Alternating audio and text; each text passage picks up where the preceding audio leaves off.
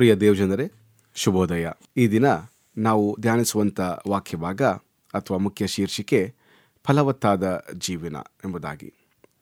ಖಂಡಿತವಾಗಿಯೂ ನಾವೆಲ್ಲರೂ ನಮ್ಮ ಜೀವಿತಗಳಲ್ಲಿ ಶ್ರೇಷ್ಠವಾದಂಥ ಫಲಗಳನ್ನು ನೋಡಲಿಕ್ಕೆ ಇಷ್ಟಪಡ್ತೇವೆ ಅಥವಾ ಫಲಭರಿತ ಜೀವನವನ್ನು ಜೀವಿಸಲಿಕ್ಕೆ ಪ್ರಯತ್ನ ಮಾಡ್ತೇವೆ.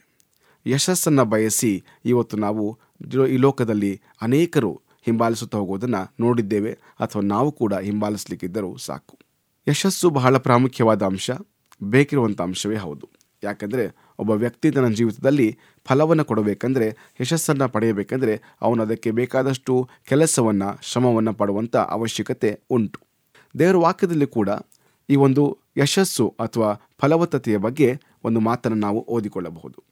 ಕೀರ್ತನೆಗಳ ಗ್ರಂಥ 92ನೇ ಅಧ್ಯಾಯ ಅಲ್ಲಿ 12, 13, 14ರಲ್ಲಿ ಹೀಗೆ ಬರೆಯಲ್ಪಟ್ಟಿದೆ: ನೀತಿವಂತರು ಖರ್ಜೂರದ ಮರದಂತೆ ಬೆಳೆಯುವರು, ಲೆಬನೋನಿನ ದೇವದಾರ ವೃಕ್ಷದ ಹಾಗೆ ವೃದ್ಧಿಯಾಗುವರು.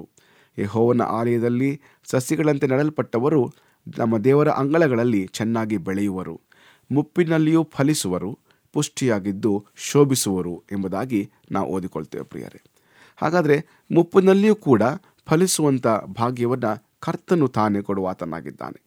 ಈ ಲೋಕದಲ್ಲಿ ನೋಡಿಕೊಳ್ಳುವಾಗ ಯೌವನಸ್ಥರಿಗೆ ಹೆಚ್ಚು ಆದ್ಯತೆಗಳು ಕೊಡ್ತೇವೆ, ಅಥವಾ ಚಿಕ್ಕವರಿಗೆ ಅವರ ಜೀವಿತ ಇನ್ನೂ ಬಹಳ ಇದೆ ಎಂಬುದಾಗಿ ಆದ್ಯತೆ ಕೊಡ್ತೇವೆ.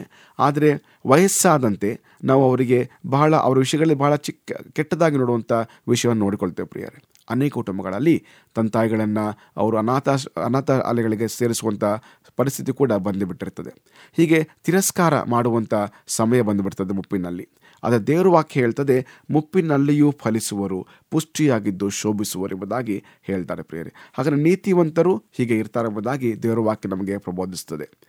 ಮತ್ತು ದೇವರ ವಾಕ್ಯದಲ್ಲಿ ಕೂಡ ಅನೇಕ ಉದಾಹರಣೆ ನೋಡಿಕೊಳ್ಳಬಹುದು. ಉದಾಹರಣೆಗೆ ಮೋಶೆ ಮತ್ತು ಆರೋನ್ ನೋಡಿಕೊಳ್ಳುವಾಗ ಅವರು 80 ವರ್ಷ ಆದಾಗ ಇಸ್ರಾಯೇಲ್ ನಡೆಸಲಿಕ್ಕೆ ಮೋಶೆ ಬರ್ತಾನೆ ಪ್ರಿಯರೇ. ಆಗ ಆರೋನಿಗೆ 83 ವರ್ಷ ಎಂಬುದಾಗಿ ನಾವು ನೋಡಿಕೊಳ್ತೇವೆ. ಇಂಥ ಇಳಿ ವಯಸ್ಸಿನಲ್ಲಿ ದೇವರು ಅವರನ್ನು ಆರಿಸಿಕೊಂಡು ಆ ಒಂದು ಮುಂದೆ 40 ವರ್ಷಗಳ ಕಾಲ, 80ರಿಂದ 120 ವರ್ಷಗಳ ಕಾಲ, 120 ವಯಸ್ಸಿನವರೆಗೆ ಮೋಶೆ ಮತ್ತು ಆರೋನರನ್ನು ದೇವರು ಉಪಯೋಗಿಸಿಕೊಂಡು ಇಸ್ರಾಯೇಲರನ್ನು ಐಗುಪ್ತದಿಂದ ಬೆಳೆಸುವುದನ್ನು ಮಾಡಿದ ಶ್ರೇಷ್ಠ ಅದ್ಭುತಗಳನ್ನು ನಾವು ಓದಿಕೊಳ್ತೇವೆ ಪ್ರಿಯರೇ. ಹಾಗಾದರೆ ಮುಪ್ಪಿನಲ್ಲಿ ಇವರು ಫಲಿಸಿದರು ಎಂಬುದಾಗಿ ನಾವು ನೋಡಿಕೊಳ್ತೇವೆ. ಮತ್ತು ಅದೇ ರೀತಿಯಲ್ಲಿ ಮೋಶೆಯ ನಂತರ ಯೆಹೋಶುವ ಮತ್ತು ಕಾಲೇಬನ ಬಗ್ಗೆ ನೋಡಿಕೊಳ್ತೇವೆ. ಅವರು ಕೂಡ ಬಹಳ ವಯಸ್ಸಾಗಿತ್ತು, ಆದರೂ ಅವರು ತಮ್ಮ ವಯಸ್ಸಾದ ಕಾಲದಲ್ಲಿಯೂ ಶ್ರೇಷ್ಠವಾದ ಕಾರ್ಯಗಳನ್ನು ಮಾಡುತ್ತಾ, ರಾಜರನ್ನು ಸೋಲಿಸುತ್ತಾ, ದೇಶಗಳನ್ನು ವಶ ಮಾಡಿಕೊಳ್ಳುತ್ತಾ ವಾಗ್ದಾದ ದೇಶಕ್ಕೆ ಅವರು ಪ್ರವೇಶ ಮಾಡೋದನ್ನು ನೋಡಿಕೊಳ್ತೇವೆ ಪ್ರಿಯರೇ. ಆದ್ದರಿಂದ ದೇವರು ಕೊಟ್ಟ ಬಲದಿಂದ ಅವರು ಮುಂದೆ ಸಾಗಿದರು. ಕಾಲೇಬನು ಕೂಡ ಒಂದು ಮಾತು ಹೇಳ್ತಾನೆ ಯೆಹೋಶುವನಿಗೆ, ನನಗೆ ಆ ಒಂದು ಕೋಟೆ ಕೊತ್ತಲಿರುವಂಥ ಸ್ಥಳವನ್ನು ಕೊಡು, ನಾನು ಐಗುಪ್ತನ ಹೊರಟಾಗ ಹೇಗೆ ನಾನು ಶಕ್ತಿ ಇತ್ತೋ ಈಗಲೂ ಹಾಗೆ ಇದ್ದೇನೆ ಎಂಬುದಾಗಿ ಅವನು ಹೇಳೋದು ನೋಡ್ಕೊಳ್ತೇವೆ. ಸುಮಾರು 40 ವರ್ಷ ದಾಟಿ ಹೋಗಿತ್ತು, ಆದರೂ ಕೂಡ ಅವನು ಹೇಳ್ತಾನೆ, ನನಗೆ ಆಗಿದ್ದಂಥ ಬಲ ಈಗಲೂ ಇದೆ ಎಂಬುದಾಗಿ ಅವನು ಹೇಳೋದನ್ನು ನೋಡಿಕೊಳ್ತೇವೆ ಪ್ರಿಯರೇ. ಹಾಗಾದರೆ ಯೆಹೋಶುವ ಮತ್ತು ಕಾಲೇಬನು ಕೂಡ ತಮ್ಮ ಮುಪ್ಪಿನಲ್ಲಿ ಕೂಡ ಸದೃಢವಾಗಿ ಫಲ ನೀಡಿದರು ಎಂಬುದಾಗಿ ನಾವು ನೋಡಿಕೊಳ್ತೇವೆ. ಮತ್ತು ಈಗ ಅನೇಕ ಉದಾಹರಣೆ ಉಂಟು. ದಾನಿಯೇಲನ್ನು ನೋಡಿಕೊಂಡಿದ್ದೇವೆ. ದಾನಿಯೇಲನು ಅನೇಕ ರಾಜಗಳ ನಡುವೆ ಅಥವಾ ಅವರ ಕೆಳಗೆ ಅವನು ಸೇವೆ ಮಾಡಿದನು. ತನ್ನ ಮುಪ್ಪಿನವರೆಗೂ ಸೇವೆ ಮಾಡ್ತಾ ಜೀವನ ಮಾಡಿದ ಎಂಬುದಾಗಿ ನಾವು ನೋಡಿಕೊಳ್ತೇವೆ. ಮತ್ತು ಭಾಳ ಶ್ರೇಷ್ಠವಾದಂಥ ಮತ್ತೊಂದು ಉದಾಹರಣೆ ಅಂದರೆ ಜಕರೀಯ ಮತ್ತು ಎಲಿಜಬೆತಳು. ಯೋಹಾನನ್ನು ಪಡೆದುಕೊಂಡಂತೂ ಬಹಳ ಮುಪ್ಪಿನ ಕಾಲದಲ್ಲಿ ಅವರಿಗೆ ಪ್ರಾಯ ಕಳೆದು ಹೋಗಿತ್ತು. ಆದರೂ ದೇವರ ವಾಗ್ದಾನದ ಪ್ರಕಾರವಾಗಿ ಅವರು ತಮ್ಮ ಮುಪ್ಪಿನಲ್ಲಿಯೂ ನೀತಿವಂತನಾಗಿ ಜೀವನ ಮಾಡುತ್ತಾ ಇದ್ದರಿಂದ ಅವರನ್ನು ದೇವರು ಆರಿಸಿಕೊಂಡನು. ಅವರ ಮುಖಾಂತರವಾಗಿ ಯೋಹಾನನು ಈ ಲೋಕಕ್ಕೆ ಅವನು ಪ್ರವಾದಿಯಾಗಿ ಬಂದನು ಎಂಬುದಾಗಿ ನಾವು ನೋಡಿಕೊಳ್ತೇವೆ ಪ್ರಿಯರೇ. ಆದ್ದರಿಂದ ದೇವರ ವಾಕ್ಯ ನೋಡಿಕೊಳ್ಳುವಾಗ ಅನೇಕ ಜನರು ತಮ್ಮ ಮುಪ್ಪಿನಲ್ಲಿ ಕೂಡ ದೇವರನ್ನು ಆತುಕೊಂಡು ಜೀವಿಸುವಾಗ, ನೀತಿವಂತರಾಗಿ ನಡೆಯುವಾಗ ಖಂಡಿತವಾಗಿಯೂ ಅವರು ಫಲ ನೀಡಿದ್ದಾರೆ, ಪುಷ್ಟಿಯಾಗಿ ಶೋಭಿಸಿದ್ದಾರೆ ಎಂಬುದನ್ನು ನಾವು ನೋಡಿಕೊಳ್ತೇವೆ ಪ್ರಿಯರೇ. ಮತ್ತು ಅದೇ ರೀತಿಯಲ್ಲಿ ಪೌಲನು ಕೂಡ ಅವನು ಬಹಳ ವಯಸ್ಸಾಗಿತ್ತು. ಅವನಿಗೆ ಇನ್ನೊಬ್ಬರ ಸಹಾಯ ಹಿಡಿದುಕೊಂಡು ನಡೆಯುವಂಥ ಸ್ಥಿತಿಗೆ ಬರಬೇಕಾಗಿತ್ತು. ಅಂಥ ಸಮಯದಲ್ಲೂ ಕೂಡ ಅವನು ನೀತಿವಂತನಾಗಿ ಜೀವನ ಮಾಡಿದನು. ಇಡೀ ಸೇವೆಗೋಸ್ಕರವಾಗಿ ತನ್ನ ಜೀವಿತ ಸಮರ್ಪಿಸಿದನು ಪ್ರಿಯರೇ. ಹೀಗೆ ಅನೇಕರು ನೀತಿವಂತರಾಗಿ ನಡೆಯುತ್ತಾ ಬರುವಾಗ ಖಂಡಿತವಾಗಿಯೂ ದೇವರು ಅವರನ್ನು ಮುಪ್ಪಿನಲ್ಲಿಯೂ ಕಾಪಾಡುವಂಥ ರಕ್ಷಕನಾಗಿದ್ದಾನೆ.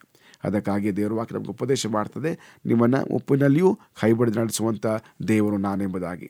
ಆದ್ದರಿಂದ ನಾವು ಈ ಲೋಕದಲ್ಲಿ ಜೀವಿಸುವಾಗ ನಮ್ಮ ಯೌವನಸ್ಥ ಪ್ರಾಯದಲ್ಲಿ ನಮ್ಮ ಮುಂದಿನ ಹಂತಗಳಲ್ಲಿ ನಾವು ಜೀವಿಸುವಾಗ ನಾವು ಖಂಡಿತವಾಗಿ ದೇವರನ್ನ ಅವಿಧೇಯರಾಗಿ ಜೀವಿಸೋಣ, ಆತನ ಆತುಕೊಳ್ಳೋಣ. ಹೀಗೆ ಜೀವಿಸುವಾಗ ನೀತಿವಂತರಾಗಿ ನಡೆಯುವಾಗ ನಾವು ಕೂಡ ಮುಪ್ಪು ಬಂದರೂ ಸಹ ನಾವು ಫಲ ಕೊಡುವಂಥ ಜನರಾಗಿ, ಮತ್ತೊಬ್ಬರಿಗೆ ಸೇವೆ ಮಾಡುವಂಥ ಜನರಾಗಿ, ಮತ್ತೊಬ್ಬರು ಉತ್ತೇಜಿಸುವಂಥ ಜನರಾಗಿ ಜೀವನ ಮಾಡಲಿಕ್ಕೆ ದೇವರು ನಮ್ಮನ್ನು ಉಪಯೋಗಿಸ್ಕೊಳ್ತಾನೆ ಪ್ರಿಯರೇ. ಆದ್ದರಿಂದ ದೇವರು ಕೊಟ್ಟಿರುವಂಥ ದೊಡ್ಡ ಆಶೀರ್ವಾದ, ಮುಪ್ಪಿನಲ್ಲಿಯೂ ಫಲಿಸುವರು, ಪುಷ್ಟಿಯಾಗಿದ್ದು ಶೋಭಿಸುವರು ಎಂಬುದಾಗಿ. ಹಾಗೆ ನೀತಿವಂತರಾಗಿ ಜೀವನ ಮಾಡುತ್ತಾ ನಾವು ಮುಂದೆ ಸಾಗುವುದಾದರೆ ಈ ಒಂದು ಆಶೀರ್ವಾದ ನಮಗೂ ಕೂಡ ಒದಗಿ ಬರ್ತದೆ ಪ್ರಿಯರೇ. ಹೀಗೆ ಕೊನೆಯ ವಚನ ಹೇಳ್ತದೆ, 13ನೇ ವಚನ, ಹೀಗೆ ಅವರು ಯೆಹೋವನ ಸತ್ಯಸಂಧತೆಗೆ ದೃಷ್ಟಾಂತರಾಗಿರುವರು, ಆತನೇ ನನ್ನ ಬಂಡೆಯು, ಆತನು ನಿರ್ವಂಚಕನು ಎಂಬುದಾಗಿ. ಹೌದಲ್ಲವೋ? ಹೀಗೆ ಅವರು ಯೆಹೋವನ ಸತ್ಯಸಂಧತೆಗೆ, ಆತನು ಮಾಡಿದಂಥ ಆ ದೊಡ್ಡ ದೊಡ್ಡ ಕಾರ್ಯಗಳಿಗೆ ಅವರೇ ದೃಷ್ಟಾಂತವಾಗಿರುವರು, ಮಾದರಿಯಾಗಿರುವಂಥವರು ಅಥವಾ ಒಂದು ಉದಾಹರಣೆ ಆಗಿರುವಂಥ ಜನರಾಗ್ತಾರೆ ಪ್ರಿಯರೇ. ಹಾಗಾದರೆ ನಮ್ಮನ್ನು ನೋಡಿ ಇವತ್ತು ಜನರು, ಹೌದು ಈತನು ದೇವರ ಮಗನು, ಕ್ರಿಸ್ತನ ಮಗಳು ಎಂಬುದು ಹೇಳುವುದಾದರೆ ಅದಕ್ಕಿಂತ ದೊಡ್ಡ ಸೌಭಾಗ್ಯ ನಮಗೆ ಬೇರೊಂದಿಲ್ಲ ಪ್ರಿಯರೇ. ಹಾಗಾದರೆ ನಾವು ಈ ಲೋಕದಲ್ಲಿ ನಮಗೆ ಶಕ್ತಿ ಇರುವಾಗ ಎಲ್ಲ ಸಮಯದಲ್ಲಿಯೂ ನಾವು ದೇವರ ಮಕ್ಕಳಾಗಿ ಜೀವಿಸಲಿಕ್ಕೆ ಪ್ರಯತ್ನ ಮಾಡೋಣ. ಹೀಗೆ ಪ್ರಯತ್ನ ಮಾಡುತ್ತಾ ಜೀವಿಸುವಾಗ ದೇವರು ನಮ್ಮನ್ನು ಮುಪ್ಪಿನಲ್ಲಿಯೂ ಕಾಯುತ್ತಾ ನಮ್ಮನ್ನು ಶೋಭಿಸುವಂತೆ, ಫಲಿಸುವಂತೆ ಮಾಡುವಾತನಾಗಿದ್ದಾನೆ. ದೇವರು ನಿಮ್ಮನ್ನು ಆಶೀರ್ವದಿಸಲಿ. ಆಮೇನ್. ಈ ಕಾರ್ಯಕ್ರಮದ ಬಗ್ಗೆ ನಿಮ್ಮ ಅಭಿಪ್ರಾಯ, ಸಲಹೆಗಳು ಹಾಗೂ ಯಾವುದೇ ಪ್ರಾರ್ಥನಾ ಮನವಿಗಳಿದ್ದಲ್ಲಿ ನಮ್ಮ ದೂರವಾಣಿ ಸಂಖ್ಯೆಗೆ ನೀವು ಕರೆ ಮಾಡಬಹುದು. ನಮ್ಮ ದೂರವಾಣಿ ಸಂಖ್ಯೆ 992026065453. ನಿಮ್ಮ ಅಭಿಪ್ರಾಯಗಳನ್ನು ಇಮೇಲ್ ಮೂಲಕವೂ ನಮಗೆ ತಿಳಿಸಬಹುದು. ನಮ್ಮ ಇಮೇಲ್ ID info@fibaonline.org. ವಂದನೆಗಳು.